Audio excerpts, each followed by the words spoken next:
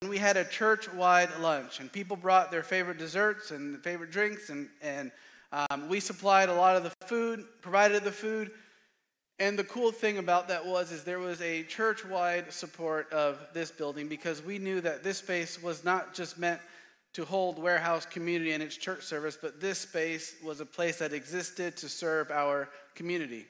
And we wanted to do multiple things that weekend and show people that what this building was actually for. So we do celebrate this building today as it being our first Saturday in this space, and we are just so thrilled to finally be here. There was a lot of blood, sweat, and tears, and it's still a work in progress, but we are happy. We were glad that we were able to use the Schmidt for the last 2 years, but man, it just feels different to be in your own space. So we are thrilled and we're happy, and as we are beginning something new, we're actually ending something else. If you've been journeying with us, you know that at the end of 2020, we talked about a new series that we were going to be going into, and that was, what is church? And for a year, we answered that question, and then we talked about a church in action. And today, all of that pretty much comes to a culmination, and we close it out. So we're going to look back on a few things that we discussed, that we talked about, and we're going to end that series and go into a new one that later you're going to hear a little bit more about. But have you ever listened to a song, or maybe you've tasted something, or you have gone to a certain place that you haven't been to in a long time, or maybe you smelled something that brought you back to a moment in your past, a good moment. A moment where you're like, oh man, I remember this certain experience in my life. Or maybe it's something that reminds you of somebody significant in your life. There are certain things that we experience that bring us a memory of the past. Something that, man, I wish I could just go back to that moment. There are two things that remind me of my grandmother. She passed away, but she was someone who moved from Texas to care for me, to care for my sister, and she was essentially my babysitter throughout the day so that my parents could work. And there are two things that every time I smell or taste these things, I think of Mama, my grandmother. One of them is coffee. I used to hate the smell of coffee. If you know me, you know things have changed. But my grandmother, no matter what time of day, morning, lunch, late at night, she was brewing coffee, and I thought it smelled disgusting. And I remember she would drink it all the time. And now when I smell that coffee, I remember of her just always wanting to have her cup of coffee. The second thing is something that she would make me every morning, and the closest thing that I can equate to it in English is cream of wheat.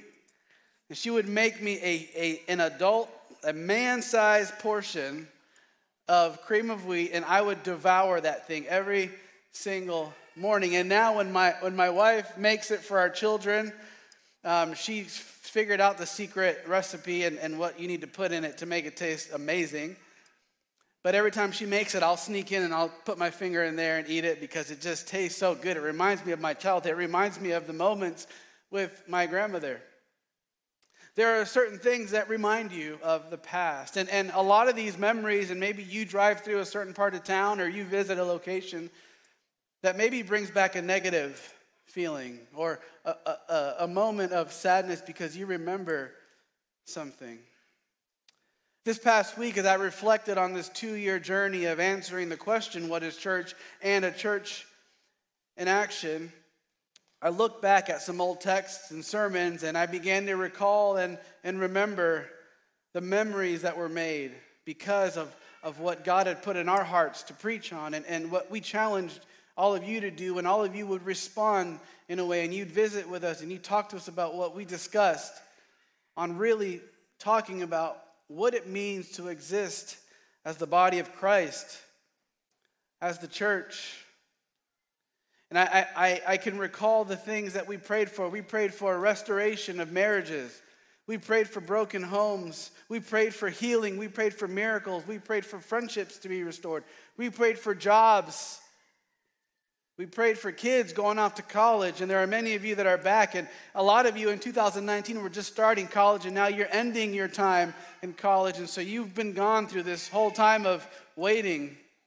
But we prayed for you because that's what a church does. They do life together. We share in our vulnerability. We walk alongside each other. We share in our sorrows, and we celebrate in our joys. All of that, what we preach from that pulpit, we were in a borrowed space, and I believe that we're still going to do those things, and God is still going to show up in this space. I believe that just because we moved from one location to another, that doesn't mean God changes. He's still going to show up, and even though we were anticipating this space, God still did what he had to do. We call ourselves Warehouse Community, and people wonder, why are you guys call yourselves Warehouse Community when you're not even in a warehouse? It's like, well, one day. And we pushed the deadline back, and we kept saying dates, and finally we just stopped saying when we believed we were going to be in this place. And even though we were in a season of waiting, God was not. God was still moving because we didn't need a building for God to do what he does. We didn't need a space to have church. We could be in a borrowed space. We could be outside. And we learned that in the beginning of Acts that people met in the homes, outside of temples, in temples, because they knew that the movement, the church, was the body. The people made up the church. We may not need this building, but we need the people in it. And God gave us that hope that we have today. We learned that the church in the beginning of Acts, it moved very, very quickly. The early church was on fire for Jesus. And in the beginning of Acts, we see what happened when people came together and they prayed with anticipation and hope. It said the Holy Spirit moved, and it moved like fire. The church was on fire for Jesus. People gave up of their needs for the sake of others. It told us when people were in need, they came together and they gave what they had so that people could have whatever it is that they needed. They were sacrificial in their life. They knew what it meant to follow Jesus. Jesus had now left, and he had handed over the responsibility to humans, to mankind, to then carry the message of the gospel throughout time. And here we are now still talking about the goodness of Jesus. The church, they met in homes, they met outside, they met in the temple courts. The church was meant to do life together. This meant having fun together. We didn't have Warehouse last week because we were at our church retreat, a yearly gathering that we go out into the middle of nowhere, Alachua Springs, if you don't know where that is, Camp Kalakwa, and we just retreat. We do some pretty wild things that we weren't supposed to do. I didn't, but there were some who decided to go swim in the springs with the alligators at midnight. But we ate together, we worshiped together, we played together. A lot of you went down tubing down the river for 2 hours together. We had fun because that's what church does, but we also journey together in our sorrow and in our pain. We can't have church without both of those things. The church thrives when we are vulnerable, when we share with one another, when we ask the difficult questions with one another. How's your heart? How can I pray for you? What's going on? Is your marriage healthy? Are your friendships healthy? How is your walk with God? Are we asking those questions? Because if we're not the church. We share in our struggles, and we join together in our celebrations. This is why the church exists. The church was meant to share the gospel and do it proudly, unashamed within the community that we exist in. We saw Paul and other leaders, we read about how they went from city to city planting churches, and they were building up, and they were finding leaders because that's what they were called to do. That's what Jesus left them with. He said, go and plant and share the gospel. And they journeyed along, and we saw how they went from place to place. And at the very end, they went backwards. And they went back to check on these communities to see how healthy they were and how, if the leaders were thriving, if they had done a good job, if they had fulfilled their calling in Jesus. There was no marketing scheme. There was no social media. There wasn't much of that to get word out. It was just word of mouth and walking from city to city telling people about Jesus. There was nothing fancy about it. And still the church grew and exploded because of what Jesus had done on that cross. I believe that is our calling as a church, as Forest Lake Church, as Warehouse Community. The church was called to be courageous and to fulfill its purpose regardless of any hurdle, regardless of any downfall. Whatever happens outside of us, we still have our mission, regardless of to the point of facing persecution. That is what we are called to when we commit to a life with Christ. Each of us has a specific calling within the body, and we are challenged to find it. And we did that the last 2 years. We journeyed. Personally, I journeyed with some of you, figuring out what God has called you to do within the body of Christ. And I believe all of this will continue to happen because God is not done with us. But when He is finished, when it's all said and done, my prayer is that we have, as a community, can hear those words, "It is done." That is my prayer for Warehouse Community, for Forest Lake Church. What is church? Why do we exist? We exist for this very moment, to hear those words, "It is done." It's our aim, it's our goal. It's what we shoot for, it's what we strive for. And it's what we long for each and every day, to hear those words, "It is done." Book of Revelation, John writes this letter to the 7 churches. And if you've read the New Testament, you're familiar with letters being written for specific communities, the churches that were created to either congratulate, to discipline, to educate. And here we see another letter, a prophetic letter. Essentially, this is written to do 3 things: to encourage them to remain faithful, to resist sin, and to anticipate the coming of Jesus. That is why these letters were written. Essentially, the word that comes to mind is to have hope, with the promise that God will make all things new again. What we see in Revelation 21, and if you have your Bibles, you can turn to Revelation. If you don't know where that is, just go to the end. You'll find it. But put simply, Revelation 21, that is our why.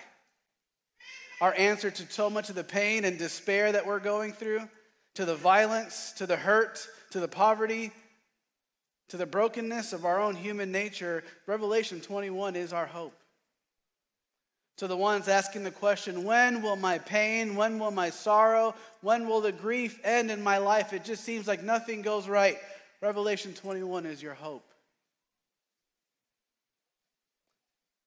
This isn't the first time we see this language and this idea. Scripture starts with this. Genesis 1 through 3. We see of this new heaven and this new earth. It starts and ends with Jesus. To the ones asking the question, how much longer? This is your hope. This is why we do what we do. Scripture opens with this idea of a new heaven and a new earth after the fall of man, and it ends with the idea and the promise of a new heaven and a new earth. As to say, if it was true back in the days of Moses, it's true in the days of John, and it will remain true. My promise will never fail. Scripture started with it, it ended with it, and in between, God says, I will create a new heaven and a new earth. I stay true to my word. Revelation 21, starting in verse 1, I'll just read you a few verses.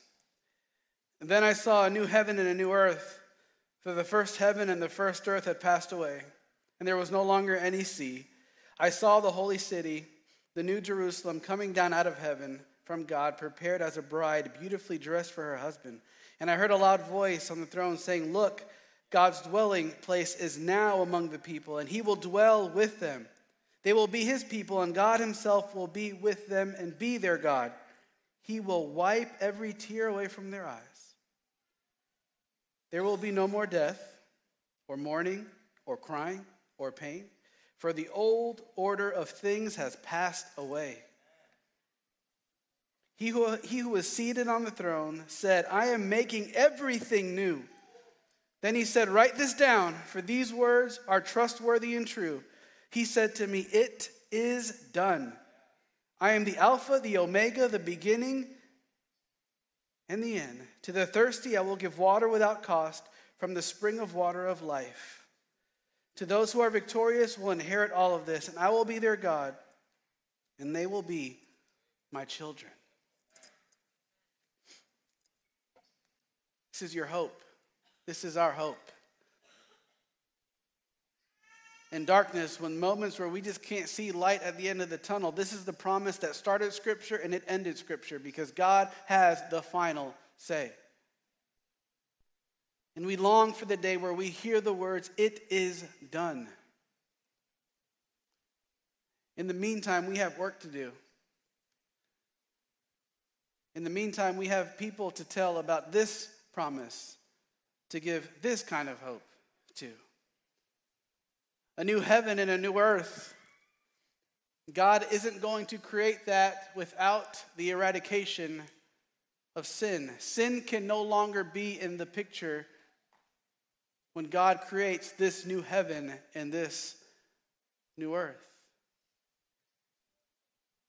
But what about the idea of free will and choice? In the beginning, God gave Adam and Eve the ability of choice. They didn't ask to be created, but God, being sovereign and gracious, gave them the choice, and they made their choice. And in the end, when we have our decision, we will have to make a choice. And for that reason, we choose life or death. We choose God or the enemy. And if we choose God, we know that our decision has been made, and there will be no sin, no more of the enemy to bring the heartache, the pain, the sorrow, and the heartache that we endure each and every day. We have a choice to make. And I pray that we choose the hope in Jesus. This word, new in Greek, is kainos, and there are multiple words in Greek that actually allude to the word new, but specifically in Revelation, the word kainos is referencing something being made new that already exists and not needing to be made from origin. God is going to restore this earth, this heaven, and this earth. And I love that word because it's the same word used to restore humanity. Already been created, being broken, needing to be made new. In our brokenness, in our hurt, in our sinning against God, he provides us hope because all he wants to do is make us new again, just like he wants to do this new heaven and this new earth. This is an act of restoration. The new heaven and the new earth mirrors what God did for humanity. He didn't destroy us, but he restored us. That was once beautiful, then broken, now made new all over again because of a second chance. The idea of the sea that you read, that the sea being no longer, if you remember, if you look back and maybe you have time, read Revelation 13. The sea is where the enemy, God's enemy, came out of. And God said, I'm not even going to have the place where he came out of to exist. The place where he existed will no longer come out of. I'm not only going to destroy the enemy, but the source of where it came from. Destroying the sea, because there is no chance that the enemy will become victorious over God. not even giving it a chance. God's dwelling place will be with his people. There will be no more need for a temple, because the literal presence of God is the temple. The literal presence of God being among us is the grace that covers us. In the Old Testament, we know the story of the sanctuary and how essential it was, because Jesus had not come yet, and there was the prophesying and the promise of a soon Messiah where this would not need to happen. But until then, there was the sanctuary, and it would travel with the people, and it would be in the middle of their camp, and only the high priest could go into the most holy place for atone for the sins of the people, and they would bring a blameless lamb to atone for those sins. And God says that ended with Jesus, and it ends with me being in your presence. My dwelling place covers your sins. I will dwell, I will be with my people. I will be the sanctuary. I will be the dwelling place. I promise to be with my people. That's what God is longing for, to be our dwelling place. We also see a reference of this in Ezekiel 37:27. It says God's promise to make his dwelling place with his people. He would be their God and them his people. Meaning that God's presence covers all. God's presence is the place where we find hope. And through God and through the Holy Spirit, today we live and have hope that we will be made new again. This is our why. This is why the church exists. Every group, every person needs a purpose. Now, more than ever, there is so much depression and sadness in our life. Such a huge deal in our world today and in our culture, and there are so many things that contribute to it. But without purpose, we have no meaning. Without purpose, we have no reason to get up every morning. It doesn't motivate us, and so we fall into a place of loss and confusion and into depression. God says, I want to give you a purpose. I want to give you a reason to live. I want to give you hope. It may not have started with me, but I promise you it can end with me. This is why we do what we do. If we fail to challenge each other to cast vision from this pulpit, from this place, then we will lose our purpose. Humanity was designed to seek after hope. We were designed to have hope in something. And a lot of us may not find it here. We may be looking for it in the wrong places. But God says, I want to be your hope. I want to give you the future. I want to dwell among you forever. To whisper in your ear, there is no more pain, no more suffering, and to hear the words, it is done. That's why we exist. That's why we have church. We have our hope. That is our aim. That is what we look forward to. Our ability to move towards our purpose started on the cross with 3 words, it is done.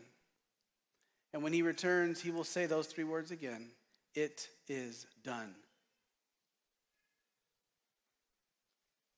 The church starts and ends with Jesus, and he has the final say. He is the authority. He is our purpose. He is our salvation. He is our hope. He is our healer. He is our access to life that promises that we will be made new again. He is everything. He will wipe every tear from our eyes. There will be no more death, no more mourning or crying or pain, for the old order of things has passed away. That's the promise. He was the only one in the beginning and will be the only one to finish it. The Alpha and the Omega. The promise that started in Genesis and ends in Revelation. The Alpha and the Omega, that is Jesus. And that is our hope. If Jesus is not the source of your study, you're doing it wrong. Our focus has been on all the wrong things when we read in Revelation. I've seen it so many times. The math is right, the dates may be correct, and the Greek is spot on, but if Jesus is not the source of your study, you're doing it wrong. I can't tell you how many times as a child I would go to church, won't say where, wasn't here, but we'd have evangelists come and talk about Revelation. And if you grew up in church, you know what those handouts look like. I'm not going to go into detail. But I remember a specific preacher, I won't say his name, but when I saw him, I feared for my life. I remember the sermons he would preach, they would scare the life out of me. And I remember sitting in the church pew, plugging my ears because I did not want to hear all the bad things that he was talking about. And never once do I remember Jesus being preached. I was scared. I was terrified. We were preaching Revelation without Jesus. There would be no book of Revelation if it wasn't for what Jesus did on that cross. The story of redemption is where we find our hope. You can't preach the book of Revelation without preaching Jesus. It doesn't make sense. If we need to fear people into following Christ, that means that we really don't believe how good God really is. If we leave Jesus out of the equation, then we really don't believe in the restoration power of Jesus. We feel like we just have to fear people into salvation.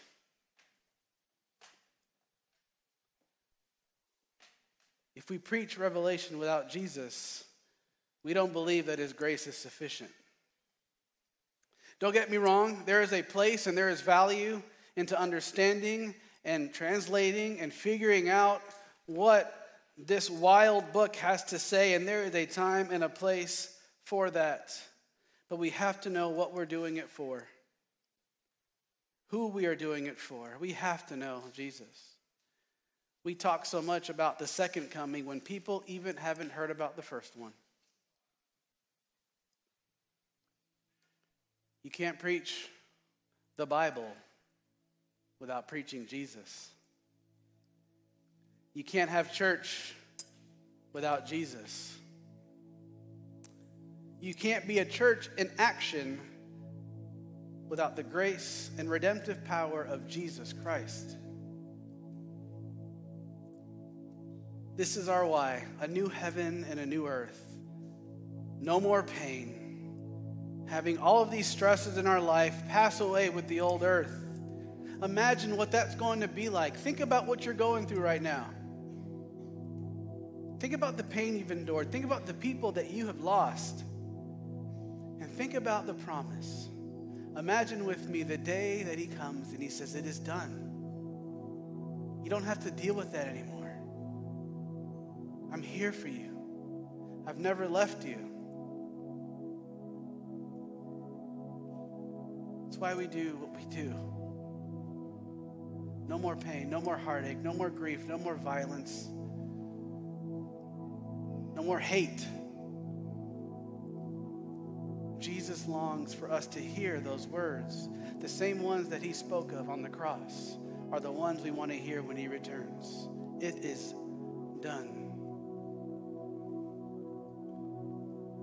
This building, it isn't perfect.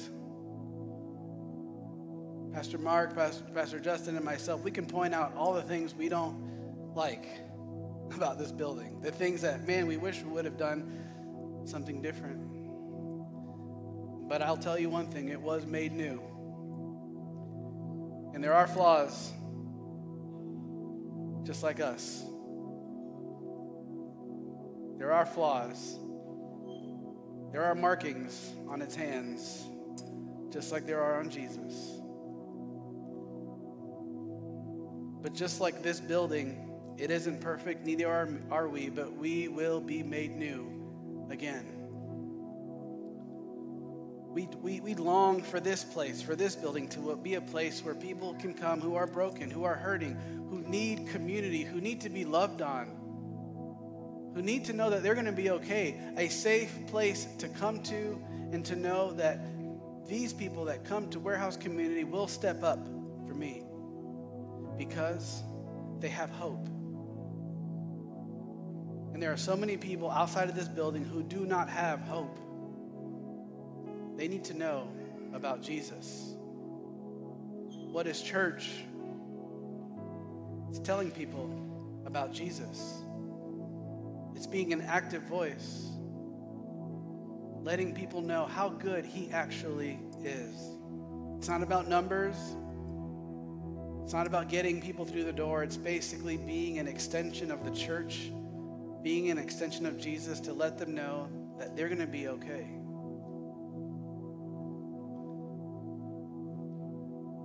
May we long for those words, "It is done." This is a promise that is only as strong as the person giving it and his ability to do what he or she says. God has remained true to his word from Genesis to Revelation, from beginning to the end, the Alpha and the Omega. From 2019 to 2023, he remained true. And I'm not going to lie, I doubted. I said, should we even be doing this? Is this even going to be possible? And we're here today, and God's telling me, why did you ever doubt? I'm the same yesterday, I'm the same today, and I will remain the same. I've put this promise on your heart, and I will make it come to reality. And so he did. But until he returns, we know that he lives in us. We know that he has made himself accessible. He has come down from heaven. He walked this earth so that he could remain in us until he comes again.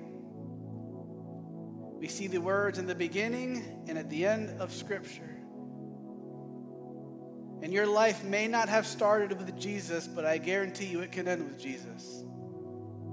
And maybe you haven't made that choice to say, God, I give my life to you. I'm broken. I'm in need of saving. I need hope and I need a future. Your story can end with him. You've just got to ask. He's pursuing you. He's chasing you. And this is what the church is for. This is why we exist. To love on each other, to be with one another, and to remind each other that God is that good.